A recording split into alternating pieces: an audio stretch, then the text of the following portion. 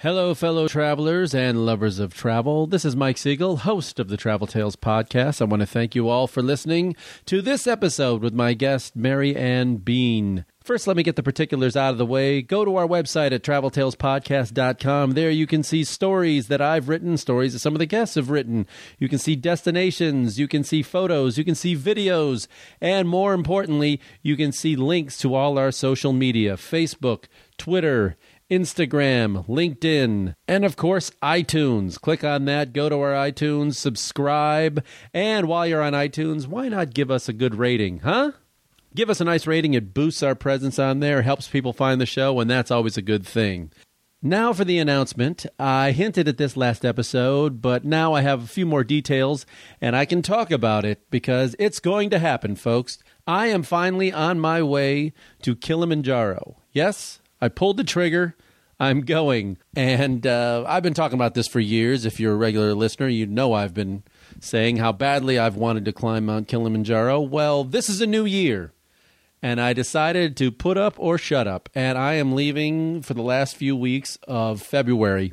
I am taking off to Tanzania. Well, actually, I'm landing in Kenya.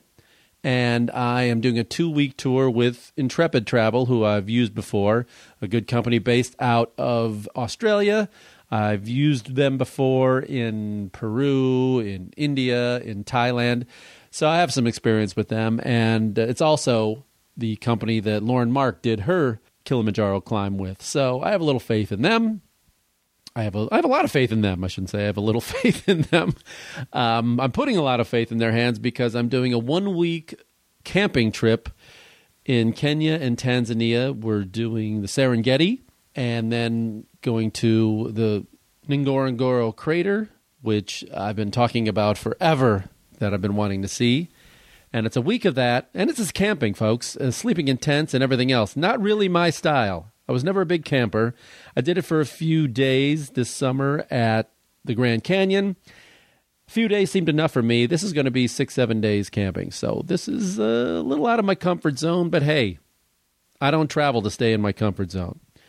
And then we end after the Serengeti and Ngorongoro crater. I go to Kilimanjaro, where I am going to take the Marengo route with the huts, not tents, huts, and go up the mountain. That's about a 5-6 day climb up the mountain. And I've been starting my training, running, stairs, hiking, got new boots, got a lot of equipment to buy.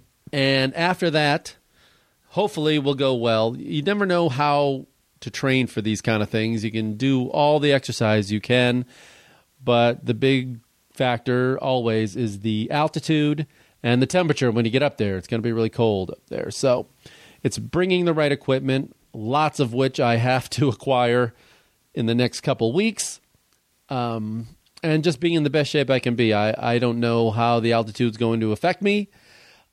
All you can do is go slow and try to acclimatize as much as you can. But when I get off that mountain, I'm going to fly to Zanzibar for a few days of beach and R&R and basically doing nothing.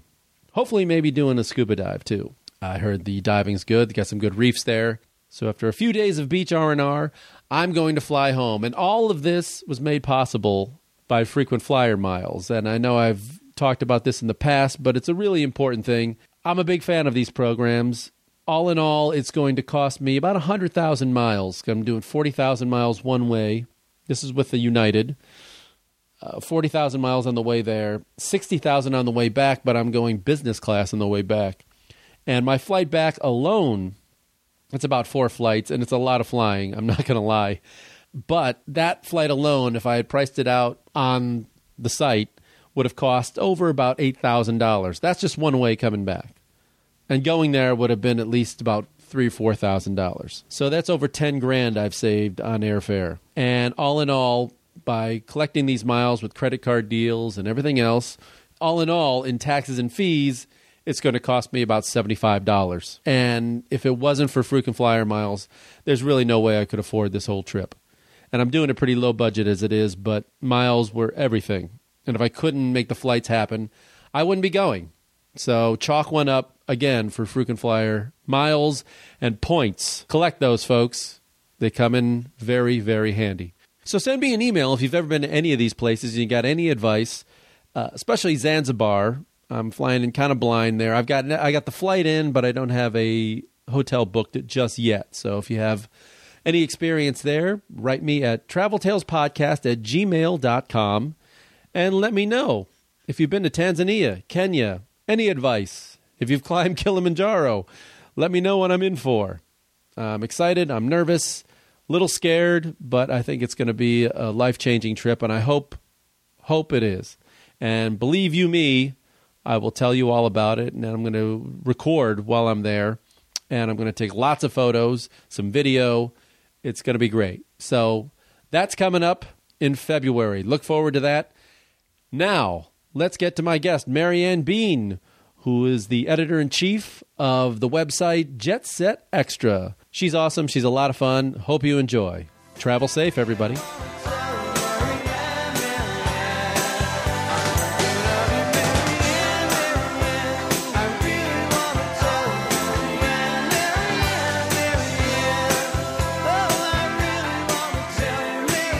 Welcome to the Travel Tales Podcast. I'm here with Marianne Bean from Jet Set Extra. Hello. Did you found the company? Are you the founder or were you? Not. Okay. Not. What is your title there at Jet Set Extra? Boss. Boss. That is a good title in any profession, I think. Editor-in-chief. I don't really have a title that I can fit myself into one category. I kind of do everything. So I do marketing and PR, and I do business development, and I do editor-in-chief. So I guess I wear all the hats. So for people who don't know, Jet Set Extra is a travel site. Mm-hmm. And what is your take on travel as opposed to any of the other travel sites? Our take is we are destination focused. We don't have a thing that we write about. We don't rate things. We don't... it's all firsthand experience. So we have writers around the world who write for us, and they write stories as if they're talking to their best friend, telling them about the vacation that they took. You know, so I went to Africa and I got to do this really cool thing and you should see my pictures, that kind of thing. And then we also have writers who write about the cities they live in and the cool restaurants they eat at. So it gives some perspective of what to do if you go to that destination. Now, how long have you been involved in it? Since 2011. Was that the start of it? Was that from the beginning? Or did you just show up and say, I'm starting to run things now? Yeah, I walked in and I'm running the There's show. A new sheriff in town. Look out, ching, ching. No, actually, it starts with kind of a funny story. My husband met a woman in Las Vegas. Oh, boy. And here we go. It was, the beginning of a beautiful thing. And they talked. She wanted to do a TV show based on travel, women's travel. Oh, this was a different woman. Mm-hmm. I thought you were describing you in the third person. It was really another woman. When you say, okay. And, TV shows were it was kind of the writer strike had happened and LA was on hiatus for a while for shows. And he said, let's do something on the internet. So they started a website and it happened to be Jet Set Extra. And it was taking a direction that I think just so many people felt excluded from. And one thing led to another. Business wasn't happening the way the two of them thought it should happen together. So I got handed it and said, hey, you look like you need something to do. Well, you have two kids. It's not like you didn't have anything to do. Well, and I had a job at the time. Okay, well, there you go. So I quit my job and said, okay, I'll help you. And I walked in and kind of started hand in hand with my husband and our then business partner and working together. And then, things just kind of changed. And now I'm running the show a little bit more and have developed a lot of the content and path in which we're going. Now, how big of a staff do you have? Do you have people that you send around the world, or do you take stories from people that are writing on their own? Or, is it kind of a freelance All of our writers are freelance except for myself and our managing editor. We have writers around the world who contact us all the time and say, hey, my friend writes for you, or I've seen your website and I really like it. Can we write for you? And then they send us samples, et cetera, and we start things from there. But, it's just launched into a thing where we have now a staff of like 6 in our office, and we've all become this really dysfunction junction family. And things just evolve and have turned into like really progressive and very fun. Okay, now your history of travel personally. You came in here today. It was so funny. You had just come back from Chicago. There was a big travel show there going on, right? Mm-hmm. But you had taken a train across Canada. Yes. In the polar vortex, I think they're calling it now. Let's say timing may not be your best. It is not my best attribute. Wow. Even on paper, that looks horrible. You're going to Chicago in January, across Canada in late December. God, it sounded so dreamy when we were planning it. I am a California girl, born and raised my whole life. Let me tell you how the Midwest works. Really cold in the winter. Really cold. I kind of know that now. So tell me about the train trip, because I think my parents did this. So did this start in Vancouver and go all the way across? Yeah, it's a cross-country trip. It's a train company called Via Rail. And we started in Vancouver. We spent 2 fantastic days in Vancouver with the kids. Great city. Played at the Four Seasons. It was fantastic. And then we got on the train on Christmas Eve. And it was all dreamy and fabulous, And we were going to the Canadian Rockies for Christmas. Had the kids seen snow? I mean, these are California kids. Yeah, I mean, they've gone snow. skiing and stuff. They'd right? seen California snow. Okay. Let's be clear. Right. There's a super difference. That you could drive to it for 2 days and then come back to your nice weather. In like 6 hours you can be home and like in your shorts. And then so my little one was so excited because she sees like little patches of snow in Vancouver and she's jumping and everything and she's having a great time, and she's just wanting so bad that white Christmas. And then we get to the Canadian Rockies on Christmas Day and it's all beautiful and white and the lake is frozen, and the first thing everyone has to understand, I am a mom from California. I don't understand frozen water you can walk on. So it must be some kind of voodoo thing, some kind of magic. It freaked me the hell out. So here are my kids, and they like beeline for the middle of this freaking lake that's like a mile wide. And I'm pulling my hair out going, wait, there's cracks in the ice. And my husband looks at me and says, you need to chill out. It's like, I don't understand this. And they want to ice skate. And, it was beautiful. They had a whole giant ice rink carved out on the lake. And it was great. And we did an ice hike through a canyon called Moline Canyon. And they put these spiky things on the bottoms of your shoes. You can walk on ice and you don't slip and fall on your rear end. And the kids dug that because they could walk through on a frozen river and see all the cool ice formations and stuff. Those are crampons, right? No, they are not spikes. There's a difference. Okay. Because crampons are made for climbing the ice wall, right? Crampons, I think, have those giant, I could cut a man with those. You poke them into the wall. And these are just little tiny round spikes, like soccer cleats almost. Okay. On the bottom of your shoes. And you can just walk on the ice, and it's awesome. So you're traveling across. How many days is this train trip? If you didn't stop and get off the train like we did, it's 4 days. 4 days. Okay. Yeah. Now, did the kids get stir crazy on the train? No. Yes. She nods her head. Yeah. That would be my biggest, because they're 14 and 9. Yeah. Okay. But they did cool stuff on the train. Mostly for the adults. They did a scavenger hunt for the kids, which was really fun to keep them entertained. But they did a beer tasting and a wine tasting. And, as we're going through different parts of Canada, they kind of tie those activities into the destination we're going through. So that was really fun and cool. And then we spent New Year's Eve on the train as well, as we pulled into Toronto. So that was really fun. Now, is there Wi-Fi access nowadays on the train? There is, depending on where you are, because you kind of go through some middle of nowhere places, and you are out there and you get to see, but you see the beautiful countryside. And I'd really like to do the trip in the summer. Yes. You get to see Winnipeg in December. That was my Did you go to Winnipeg? We went through Winnipeg. Oh. It was a major stop, so the crew changes. And I've heard the worst things about Winnipeg. Because I used to write sports in Chicago, and guys used to cover hockey. And they just had every nightmare story about getting stuck in Winnipeg, and there was nothing to do, and it was just this barren outpost and polar I'm so ice, glad I didn't have to get off the train. I mean, think about it. It's north of Duluth. It's north of Minnesota. I'm physically biting my lip as you're telling me. It's crazy. And, but you were there. This is record-setting winter. This was crazy. It was minus 50 in some places. Minus 50. So even Canadians were like, hey, this is odd. This is crazy. Even cold. Canadians, right? What the fuck is wrong? Why are you here? I met some very lovely people from Winnipeg, though, I have to say, who were getting off the train on that stop, and they really said, "Why are you doing this trip?" And I laughed because I had that white Christmas dream in my head, you know, and the kids, you got it. Oh, I got it. At one point, I am not, if you haven't figured this out yet, a giant fan of the cold weather. Really? So my kids, the week before the trip, I said, "Are you excited? We're going to spend a white Christmas in the mountains." And they, honest to God, said this to me.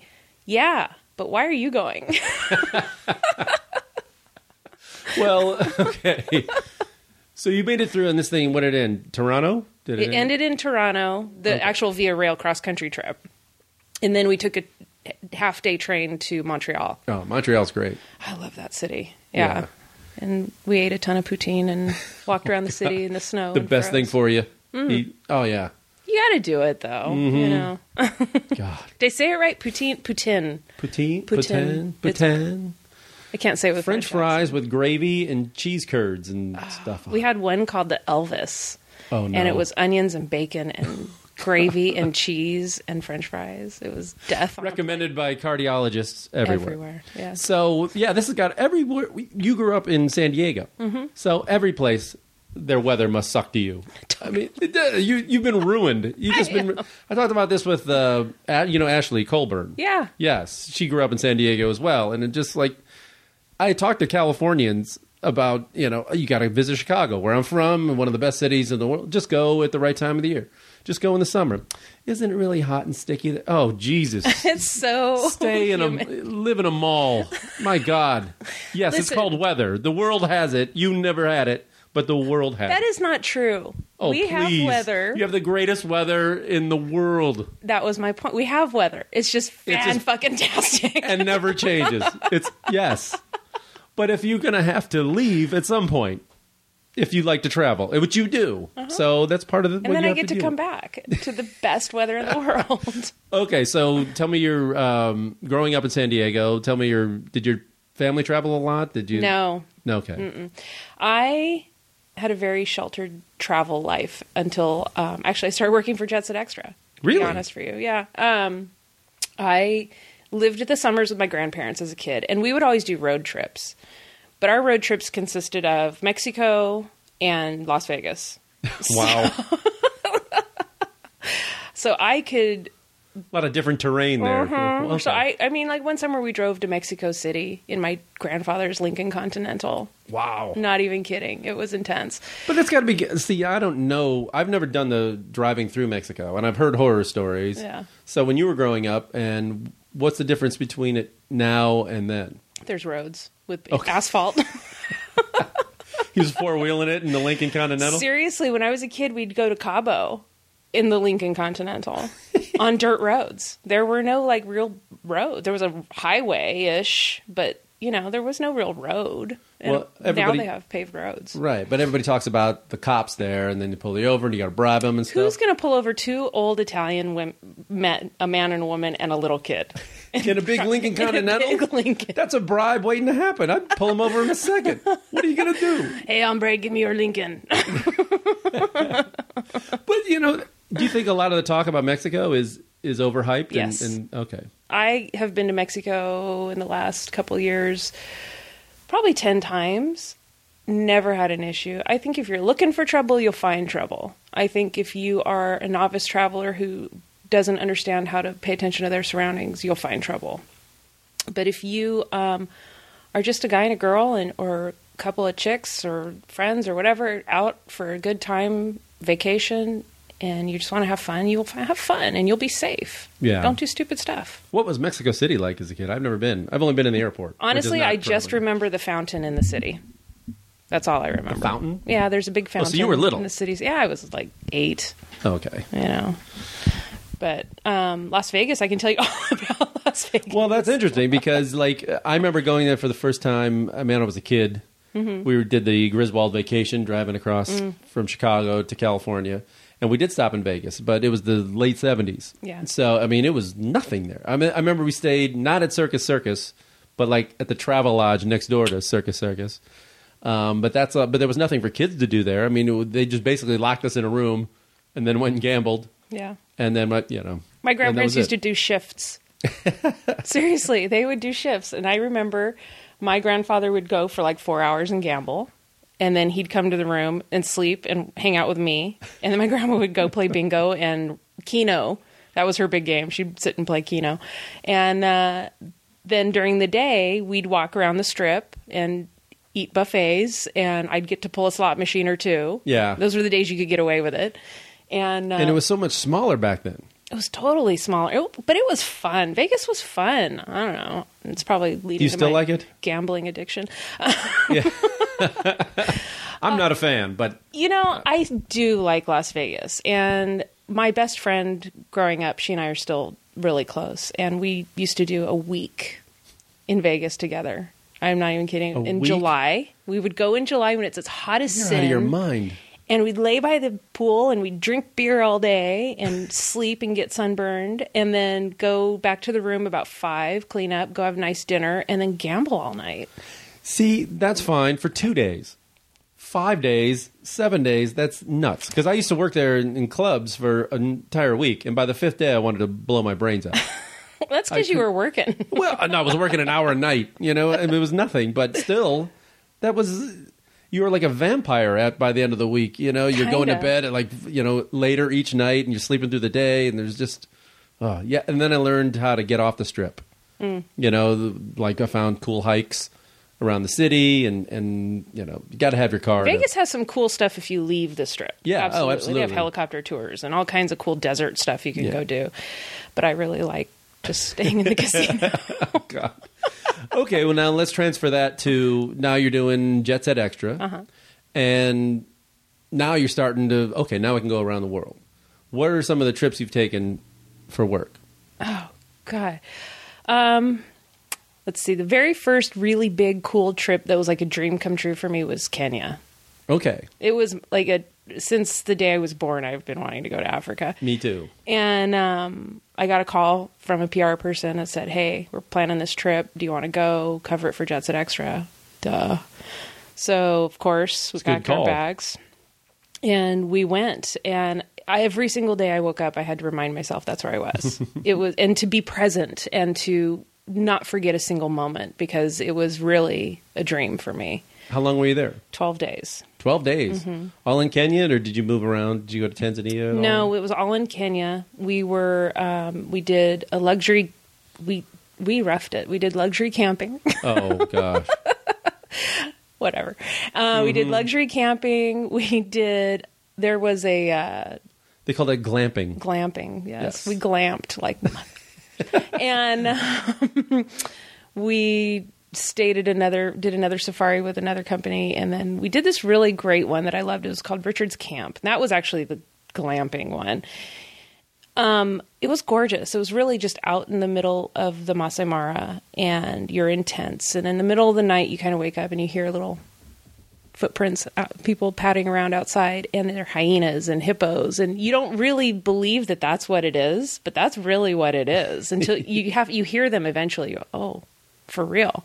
And they have Maasai men outside to scare away the animals out of your camp because they will come into your tents if they're not there.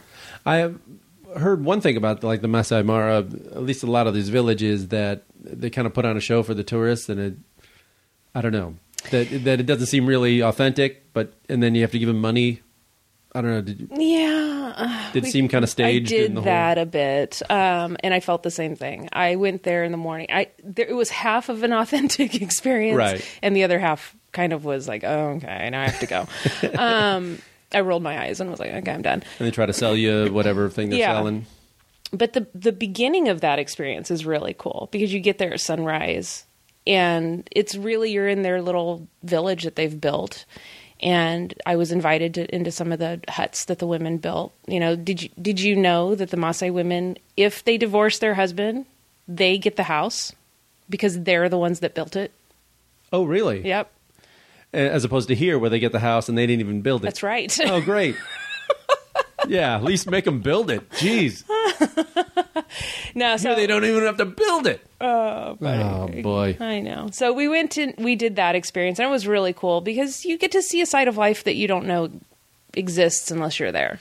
What was different about Africa when you first went than was different in what you thought it would be? Like, what did something really surprise you about it? No, and that's the funny thing. I come home and people are like, "Oh, what was Africa like?" And the only answer I can say is, if you close your eyes and imagine Africa, that's what it's like. Seriously. Well, if you close my eyes and you use my imagination. But, you know, it's like the movie Out of Africa. And we watched the movie. I made everyone we were traveling with watch that movie while we were there because I'm a big cheesy jerk. But, but it was for me. It was that dream of seeing Africa and seeing how it is and seeing the animals. And we went to a game reserve called Borana that was unreal for us. You know, it's 80,000 acres of untamed life and animals crossing and being safe and not being poached, and it was unbelievable. It was really beautiful. Wow. Okay, so you did that one. And what were some of your other trips to? Did you do a lot of Europe? I've done some Europe, not a lot of Europe. I'm trying to I want to see other parts of the world before I see all of Europe, because I feel like Europe's so done, you know, there's so much out there about Europe. Thailand was a great one for us. My husband's been twice. I've been once. Oh, I love Thailand. Yeah. He went to the north up in Chiang Mai. Oh, that's great. And really dug it. I think the funniest phone call I got from that trip was, all they're feeding us is Thai food. Oh, it's my dream. I started laughing. I said, honey, it's because you're in Thailand. Yeah. These people eat Thai food every day. For every meal. What the hell? No, he was just, I think because he was a little food phobic. Oh, it freaked him out a little. Yeah. But the food's so great there. He grew up in San Diego. What does that mean? I'm kidding. You couldn't get it there? Probably not when we were kids. Oh. But, you know, he was very simple when it comes to food. He just likes, you know. But he's grown. He's expanded You got his to train horizons. him. Yeah. And off the meat and potatoes train. For real. You've met him. Yeah. Yeah. But he was eating Mexican food. Exactly. Well, it's San Diego. There you go. That's his wheelhouse, really. So you went. Where did you go, to the south? I went to the south. So we landed in Bangkok and stayed there for a night, and then immediately got on a plane, went to Phuket, and checked that out, which was beautiful. The town of Phuket I didn't like. I was only there for like a day or so. But it really wasn't my favorite spot. Yeah. I liked Koh Samui a little bit. We didn't go there. We went to Khao Lak. Oh, okay. Which is a little province just outside of Phuket. Okay. And it really just felt sweet to me. The people were sweet. You know, there's this aroma in the air that is just floral and beautiful, and it's very peaceful and calming. And it was Buddha's birthday when we were there. I can't remember. I can't pronounce the holiday, so I'm not going to try. Isn't every day Buddha's birthday? Kind of. It was June 4th, which happens to be my dad's birthday, but oh yeah, that concerns me. See, I didn't know Buddha had a birthday. June 4th. Okay. Yeah, you go on Buddha overload there because every town has a big giant Buddha statue, and they all say, you got to see our Buddha. It's like, I've been here a month. I've seen a lot of Buddhas. A lot of Buddhas. Check out my Buddha. Sweet Buddha. So we were there for that celebration. It was a big full moon thing, and it was fun. And, we got to see some cool stuff. We went to a couple of temple ceremonies, and that was neat. Khao Lak is great. It's very small. And then we did the River Kwai thing, rode the train. What else did we do? You love these Hellfire. trains. I do like trains. I don't know why. It must be something I'm not aware of. Have you been to Hellfire Pass? Did you go there when you were in Thailand? Where in Thailand is that? It's just outside of Khao Lak. Kanchanaburi. And that's south? Yes. Okay. And it is it's the train, back to the theme. It's the train track that was built by the prisoners of war. Okay. And they had to hand chisel it through the mountain. And it's this treacherous, awful, very sad story. But it's intense when you go. And they take you along the train tracks and you walk through the pass. And you can see tools that got stuck in the side of the mountain where the men were digging by hand with chisels and hammers. And they tell you the history of it. And it's pretty intense. Wow. Mm-hmm. Wow. So you were only in Thailand once? Yeah. Okay. I would go back in a flash. Oh, yeah, me too. Yeah. Any chance. But so I'm getting from your Vegas story, you like a more leisurely kind of. Are you like a sports person? Or your activities? Do you? Yeah. Do you like dive or snorkel and do all I that stuff? don't dive because it freaks me out too much. I've tried it. Are you claustrophobic? No, I just don't like not being in control. Okay. Here we go. What? I know your type. Who said that? Yeah, it freaks me out too much. Snorkeling, I can snorkel all day long. I have a really funny Hawaii snorkeling story for another time. No. How about now? We kind of deal in nice stories, so let's do this. So you're snorkeling in Hawaii. My husband and I did a very last impromptu Hawaii trip. Our kids were gone. Let's take a vacation together. So we hop on a plane the same day we decide to go to Hawaii, and we sign up for one of those all-day snorkeling out on the catamaran things. Well, they didn't supply water. All they supplied was beer. No one thought to bring water on the boat. So really? We drank This is beer. a responsible company. Yeah, it was great. So we drank beer all day long out in the sun. We snorkeled. So now we're saturated in salt water. We've drunk nothing but beer. I have massive heat stroke. Right. You're dehydrated. Totally. So we meet this couple on the boat, and he is so sunburned, he's purple. Oh, my God. But he's so drunk, he doesn't care, you know? I'm Typical Irishman, sure. And we're laughing and having a good time, and the boat docks in Lahaina, and he says, let's go to dinner. I know this great steakhouse. They serve the old 96er, remember, from Uncle Buck, the movie? Yeah. There's nothing on that plate but fat and gristle. Yeah, Exactly. That's right. Finish it. So he's all excited to show us this steak, and he orders it rare. And blah. Okay, so I don't realize Where is this guy from? I got to know. Like Iowa or something. Yeah, okay. Yeah, sure. okay. Makes sense, right? Yeah, it's starting to make a lot of Sorry, sense. Iowans. So we get in the restaurant, and the restaurant's air conditioned. So immediately you start to feel the heat from having heat stroke. Your body's God. freaking out. My body was freaking out, and I still couldn't get off the boat. So we're sitting at dinner, and I'm feeling totally nauseated and awful. And I get up, and I go to the bathroom, and I'm splashing myself with cold water, trying to cool off, and I'm sweating, and I'm wiping my forehead, and I get to dinner, and I'm spinning, and he gets his steak, and it's the most raw rare I've ever seen in my life. And he cuts this giant piece of steak, and it's on his fork, and he shoves it in his mouth. I immediately stood up. I looked at my husband. I said, we're leaving. And I looked at the man. I said, very nice to meet you, but I can't do this. I walked out of the restaurant. Our food showed up after we left. I don't know what happened, but it was awful. He had to eat 2 old 96ers? It was disgusting. Wow. I just couldn't handle it. And I didn't want to throw up on the table, so I had to vacate premises. Oh. I know. Did you end up throwing up that night? Probably. Oh, no. That's really dangerous. You got to be really careful. I thought I was going to die. I really felt awful. But I couldn't tell if it was watching him eat that steak or if it was actually the heat stroke. It was both. It was a combination of both.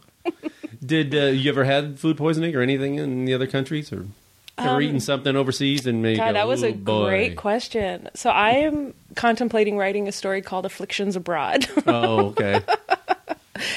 I don't know what it is.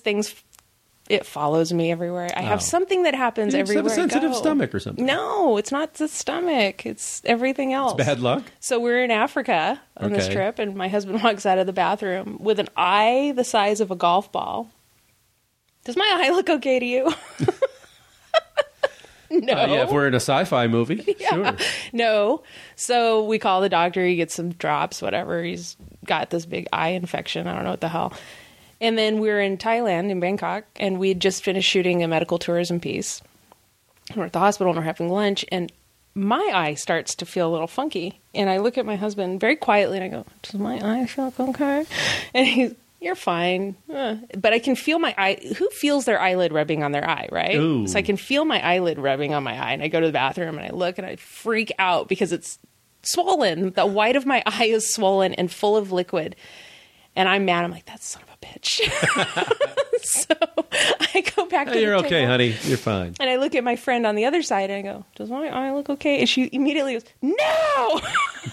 Rushes me to the hospital across the street. I had some allergic reaction to something I had touched, and then I rubbed my eye. Oh, Then I'm in Dominican Republic with my same friend that told me to go to the hospital for my eye, and we're going through this chocolate cacao plantation, and a spider or ants or something crawled up my pant legs and bit my legs. So I'm fighting it. I'm not going to the doctor. I'm fine. It'll be fine. That night at like midnight, I pull the covers off my legs and I go, do my legs look okay? She's like, oh my God. They were swollen from my thigh down to my ankle. Oh my God. Bright red as your shirt right now. Oh. Total, like rising up my waist, allergic reaction. Rushed me to the doctor. And we're sitting at the doctor and his nurse is treating me. He's sitting at his desk. My girlfriend's sitting at his desk with him. And he hits on her in the middle of my treatment. I'm dying on the table of whatever. And he looks at me and goes, he's like, hey, what's your name? He sat up on the table and said, excuse me, I'm the patient and I'm dying. I get all the attention right now. You hit on me, not her. Ignore my grossly swollen legs. So that happened in Dominican. Then in Canada, my youngest daughter had an allergic reaction, broke out in hives. What the hell? So I need to write an article about how to have a medical emergency on the road in any country. Was your daughter okay? Yeah, she was fine. I had bought her some Benadryl and she was cool. But well, how long was there a certain kind of spider that bit you in the Dominican, and that we should know about? I have no idea. Out for? Oh, was it an ant or? I don't know what it was. I'm assuming it was either ants or spiders because we were standing under the trees and in the leaves, and I'm sure I was probably standing on an anthill or a spider nest or something. So you were doing a thing about medical tourism in Thailand. Mm-hmm. Isn't that a weird phenomenon? And just really tells a lot about our healthcare system. Yes, it is intense and unreal to learn the things that you learn. That it's cheaper to fly to Thailand, get your surgery, and have a private room and private nurses and all this other stuff. And a vacation after. Yeah, than to have it at your own house. Mm-hmm. Mm. Yeah. And they're all U.S. board certified doctors. Oh, yeah. Like 20, 30 years ago, they would have stayed here to practice. But now they realize, oh, wait, I can just go there and not pay the crazy insurance and all the other things. Mm-hmm. What was your opinion coming away from that? That I would do it in a flash. You would. Mm-hmm. But for certain kinds of surgeries, not all of them? Or like...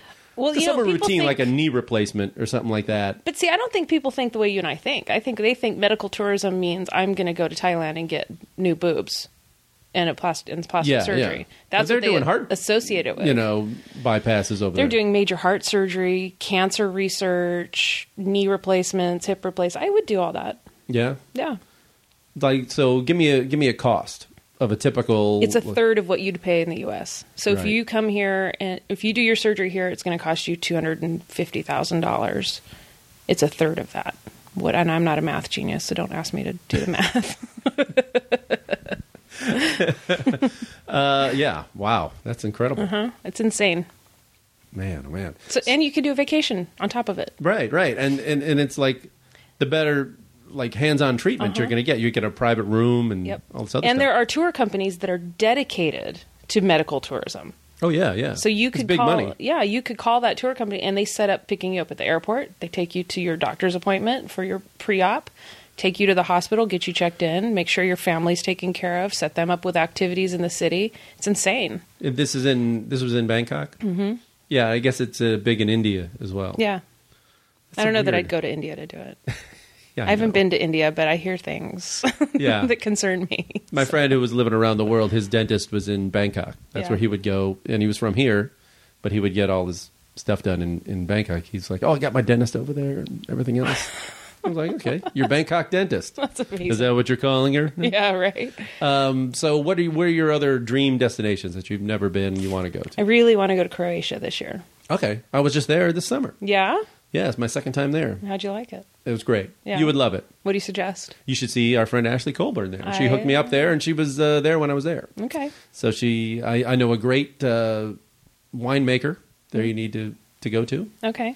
He was a guest on Travel Tales, folks. Bruno Trepan in Istria, which is the cool little peninsula up there, and it's a great wine and food region. So you would love that. Very cool. And the south, you got to hit Dubrovnik and Split and the coast and all that, and then Zagreb, the capital, and Plitvice State Park.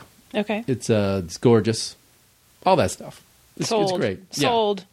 All Sold. right, I'm going. It's but it's very hot right now. It's very trendy Yeah, go there. it seems to be the spot to go this year. A lot of Europeans going there. There's a lot of Germans and Germans go everywhere, though. Germans are everywhere. I would say about Germans, you could be in the most remote, like forest in some crazy part of the world, and you think nobody else has been here but us. We found the most remote, and then like a German couple come walking out, and you're like, "You kidding me? Really? They really are. They travel everywhere. Oh, with their 8 weeks paid vacation, Yeah. the bastards. Sons of bitches. Oh, Germans."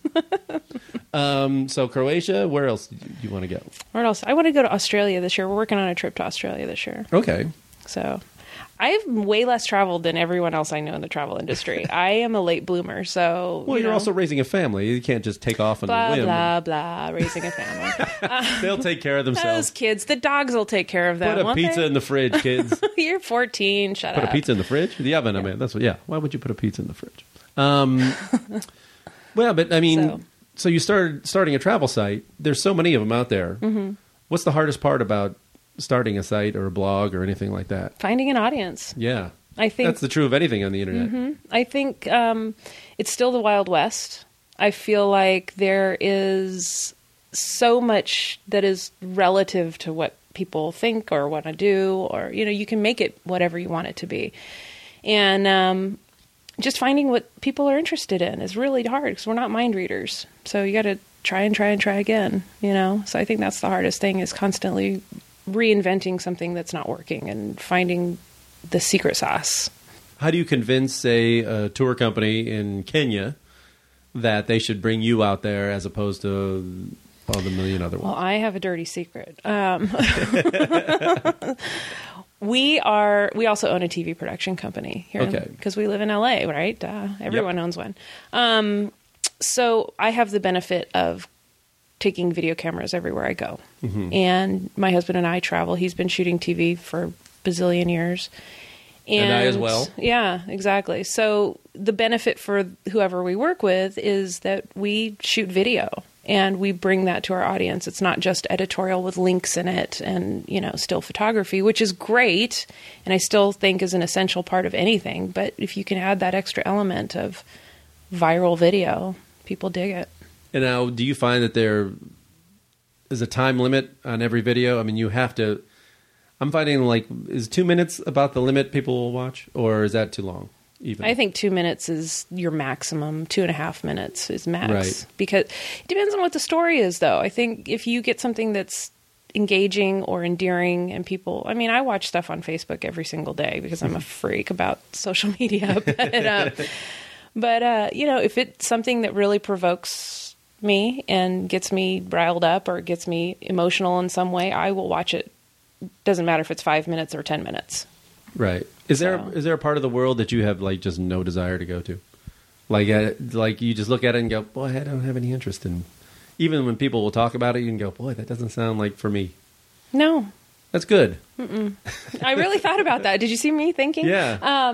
No, I think, I have all these friends who are like, oh, bucket list. Why the hell are you making a list? Would you say no to something? No.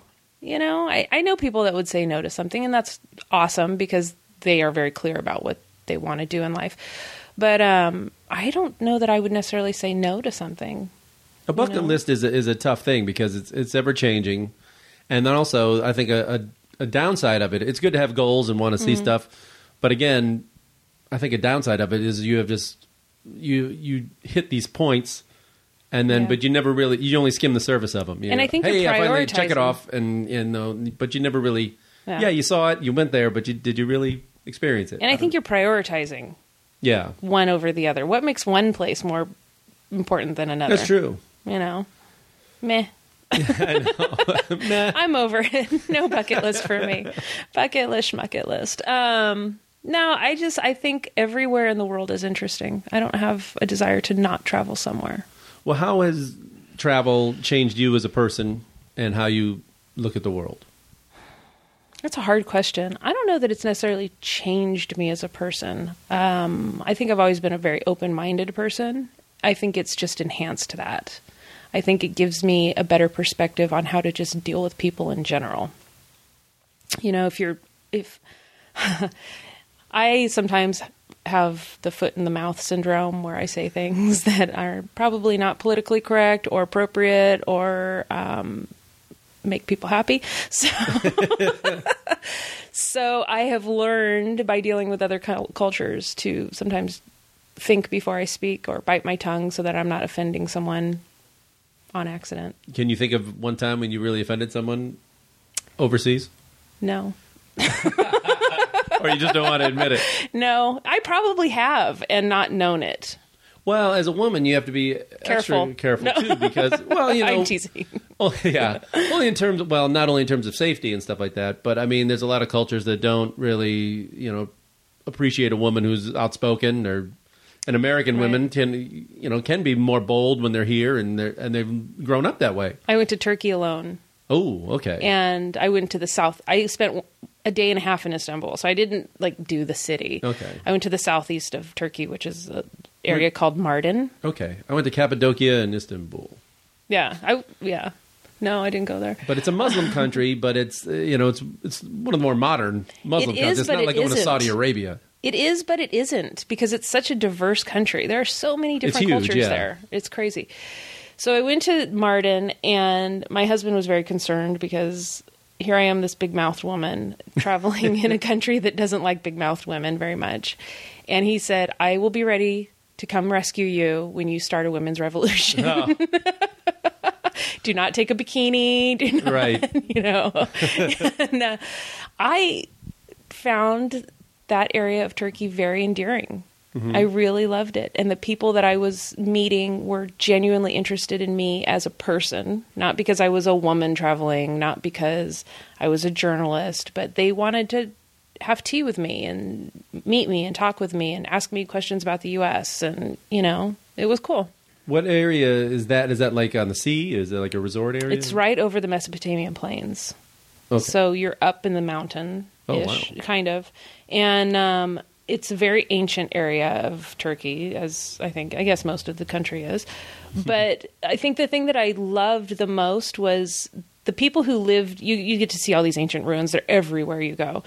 And there are people that actually still live in them, in these little towns. But they're direct descendants of the people who built the city. I know, it's crazy, isn't it? And it's insane. And you're just, wow. Here we are in the U.S. going, oh, we're 300 years old. Oh, no, yeah. It's like, no. Well, to them, it's like a big deal if you marry someone like 2 towns over. Mm-hmm. Like, ooh, marrying outside the, you really went crazy. You're a wild man. Mixed marriage. Yeah, exactly. I got married in Turkey. Did you really? Oh, honey, are you listening? Oh, wait a minute. Oh, sorry. We did this faux ceremony, a Turkish ceremony, and this French journalist that was traveling with. It's always the Frenchman, isn't it? Sure. And I was the wife. Why should we not get married here? Exactly. Oh, Marianne. Amor. Yeah, so we did this little Turkish wedding ceremony. It was really fun. Good tea at that. Good tea, sure. And lots of gold jewelry. Oh, ladies, if you get married in Turkey. You get lots of gold, let me tell you. And the tradition is, so the man offers the woman like a reverse dowry. Here's a piece of jewelry, marry me, during the ceremony. And the rule is the first time she says it's not enough. So then he has to give her another piece of jewelry. Wow. And the second time she says, that's not enough. And then he has to give her another piece of jewelry, to which she says, okay. She says yes, and then they begin the whole ceremony, the reception. And then they go to Kenya, and she gets the whole house. That's right. Eddie. Eddie. I want half. Half. Eddie. Good call. Good pull there. They like that? Old school Eddie Murphy. I like. So Turkey. You've ever had any kind of scary incidences, whether it's police, border security, any bags lost, bad flights? No. You're always on the train, so. I'm always on the train. I've never had that sort of an experience. I've never felt. Never been stranded in an airport or anything like that? Yes, I've been stranded in an airport, but I don't know that I necessarily call that like a scary or bad experience. It's just a hassle more than anything. Annoying. It took me 28 hours to get home from the Dominican Republic to LA. Wow. Which is like and that's not far. No. It's like an hour flight to Miami. What happened? Was it a hurricane? Our flight got canceled because of mechanical issues. Okay. So, okay, if you're spiritual, you go, thank God, whatever. And so we got stuck in the Dominican, and they said you have two choices. You can either spend the night in the Dominican and leave in the morning. We'll try to get you on a flight. Or you can fly to Miami and stay the night in the airport, and we'll get you on your connecting flight the next morning. So my friend and I looked at each other. We said, fine, we'll go to Miami. So we get on the plane. We didn't realize when we landed in Miami that they gave us a hotel, whatever. But we didn't realize that by the time we landed in Miami, everything was closed in the airport. Right. There's nowhere to sit because they were doing construction. Okay, now before you finish, I've been stuck in that Miami airport on layovers that, getting in at 2 in the morning and you don't leave till 6 in the morning. That's what and happened. Again, nothing open. And were you freezing in there? Yes. It's freezing in there, isn't it? I've never been colder than in the Miami airport. I had to brush my teeth over a trash can because the bathrooms weren't open. I used a bottle of water from the Subway, the 24-hour Subway sandwich shop. Oh, yeah. And my toothbrush over a trash can because They closed the bathrooms? the bathrooms were closed because they were cleaning or maintaining or whatever. So we got stuck in Miami, and we couldn't go to our hotel because we realized by the time we got to our hotel, showered, Checked it. You have to turn around. we'd and have leave to turn around and come back and check in for our flight. So we really got screwed. Oh, it was awful. That is bad. But I always tell American people Airlines. if you're going to, we're not naming names, but it was an American airline. Yeah, I always tell people if you have a layover in Miami, or you're going through Miami, don't dress like you're going to the beach. Like I had to go through there once, like on that big layover that I was saying. It was December, and they had a cold snap, and it was like 40s outside at that night, and none of these buildings are insulated or anything like that, and they have no heat in them. Mm-mm. And even when it's hot outside, the air conditioner is cranked in there, and so I was freezing. I was wearing everything I brought. It was 3:00 in the morning. We were standing outside in the humidity and the heat to just warm up. defrost. Yeah. It was awful. Dominican. I've never been to the Dominican. Loved the Dominican. Yeah? It was great. We felt like princesses in the Dominican. Why? All the gold and jewelry? And... No, it could have been the horse-drawn carriage ride we took. Oh, God. You travel much different than I do. Horse-drawn carriage. Well, we were in Santo Domingo, and we were leaving the hotel, and it always kind of catches me when somebody goes, "What is that? A $6,000 camera you got in your hand?" Oh. So we thought maybe we shouldn't walk around by ourselves. Yeah. And so the next best option was let's get on a carriage ride and tour the city that way. What, there's a middle ground there between walking and a carriage ride. You couldn't hire a taxi or a driver or a guide. Taxi can't see anything, and it's really expensive. The carriage ride is one single flat rate, and it takes you around the whole city. So this is a horse? It's a really sad looking horse. Yeah. This little old man like who Central told Park us carriage type thing? Yeah, and told us his name was Leonardo DiCaprio. And this really cute little carriage, you get in it and you ride around clickety clack, the horses, and you ride around the town, and he points out things to you, and you can get out and take pictures, and then you get back in your carriage and you go on your way. So it was really fun. We kind of waved at people. Was this you and your husband or your friend? My friend. Okay. Yeah, my husband wouldn't do that. So when I think of Dominican, though, I think like beaches and stuff Baseball like players? that. Yeah, baseball players mostly. But The beaches are awesome. that's what I figured. It's like, were you at one of the big resorts, or did you get... We actually went on a tour with a tour company called Tekia Experiences, and they are all about the local culture. Like ecotourism kind of stuff. What? I think sustainable is their term. Okay. They're sustainable tourism. And so they were teaching us about how chocolate is grown and made, and how they're one of the largest distributors of cacao for like Nestle and all these giant companies. And who knew that it came from the Dominican? Well, I think of coffee when I think of that. Exactly. So chocolate. It's gotta been good, right? Yeah. Coffee? Oh man, thank God for coffee. We did a restaurant hop thing where we went restaurant to restaurant in Santo Domingo, in Old Town Santo Domingo, and ended up at like 3:00 in the morning at this cafe where they serve this fish stew. You haven't been? So no, I haven't been. I think you need to go. Oh, definitely. You're drunk off your ass. You've been drinking and eating all night, and then the tradition is at 3:00 in the morning after the bars close, you go to this cafe and you have the fish stew, which is supposed to be like a hangover cure. Sure. Every culture has one. It's like pho soup in Vietnam. Exactly. Menudo. Yeah. That whole thing. So we're eating this, and I couldn't eat any more food or drink any more booze because I was cross-eyed. But it was a fun place to visit. We had a great time. The beaches are outstanding. We did one big major resort, which I wouldn't recommend. I wouldn't recommend the resort. I just would recommend stay somewhere local. Mm-hmm. Do something that's within the culture, because the people there are fantastic. They are fun and they want to party and they are excited that you're there, and so it's a good time. Are you? Did you snorkel when you were down there? Because I heard the beaches are awesome. Did I snorkel? I want to do, because I'm a diver, so I'd like to go there too for that.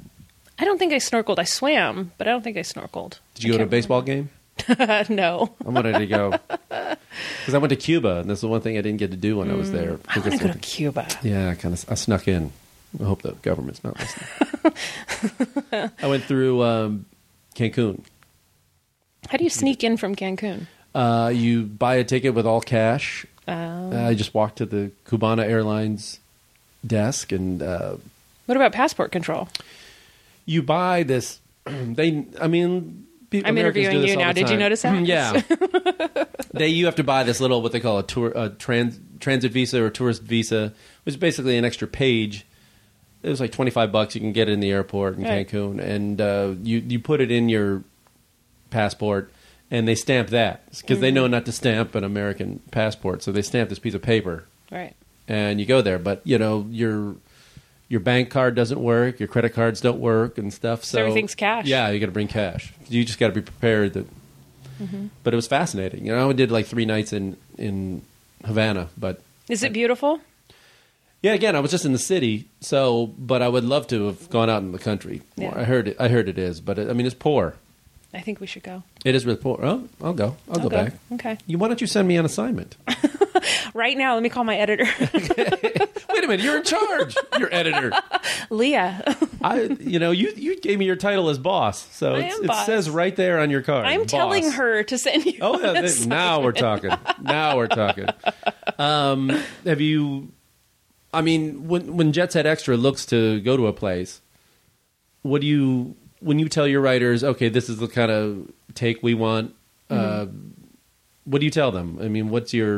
What's the Jet Set Extra take on these places? They need to have, I hate this word, you need to have an authentic experience. I really want them to be on a vacation, to be on a trip and experience it firsthand, what it's like to go to that destination as a traveler, quote unquote tourist, whatever you want to call yourself, and just be real about it.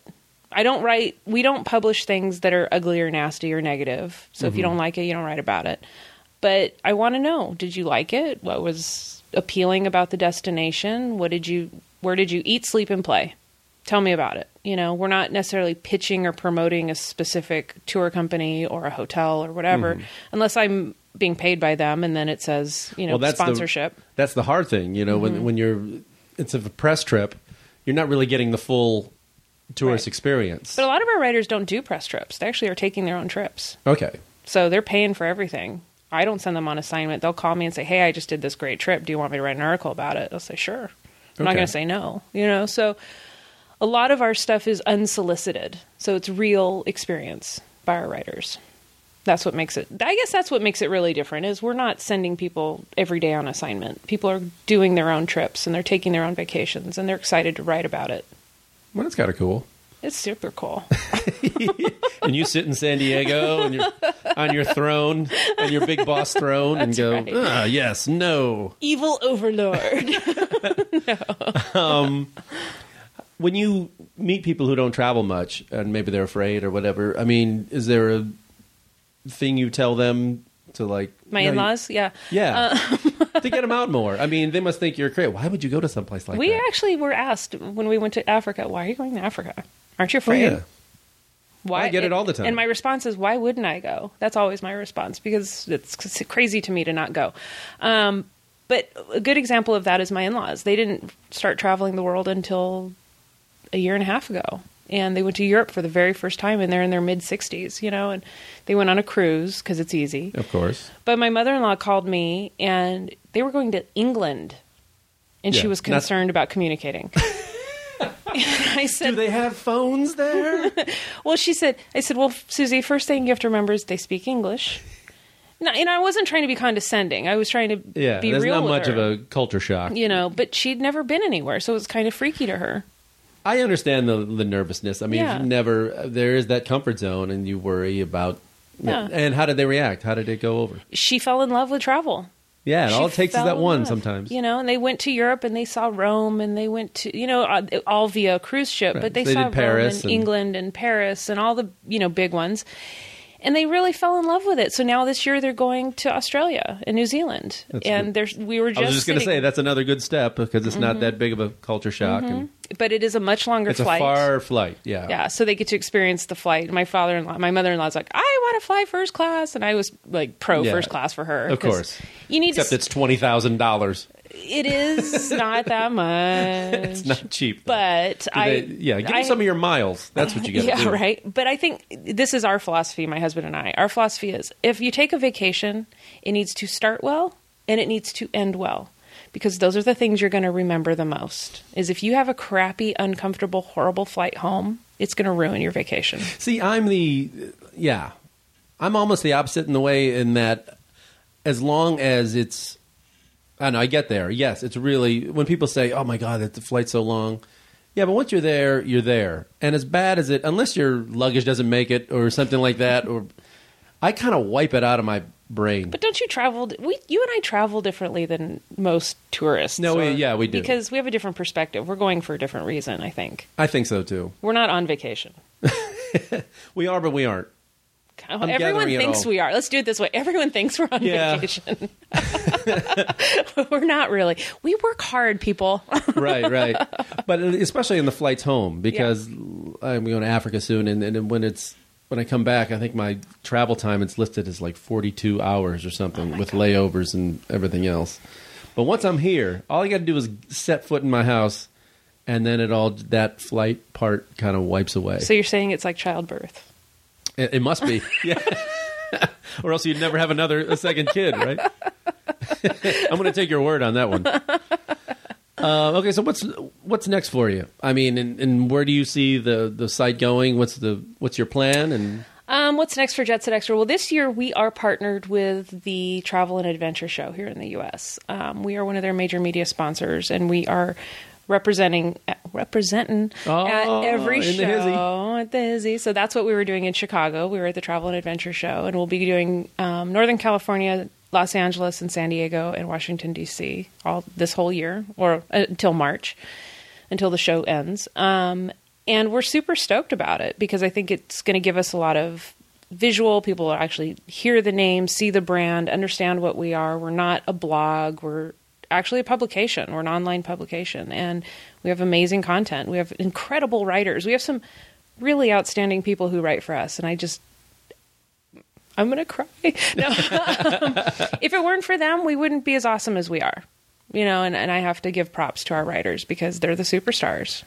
Now, if people are submitting their stuff, after a while, do you give them a little something? Do you pay them at all? Pay them off? What are you saying? I don't know. I mean, is this a job for them? I mean, do they?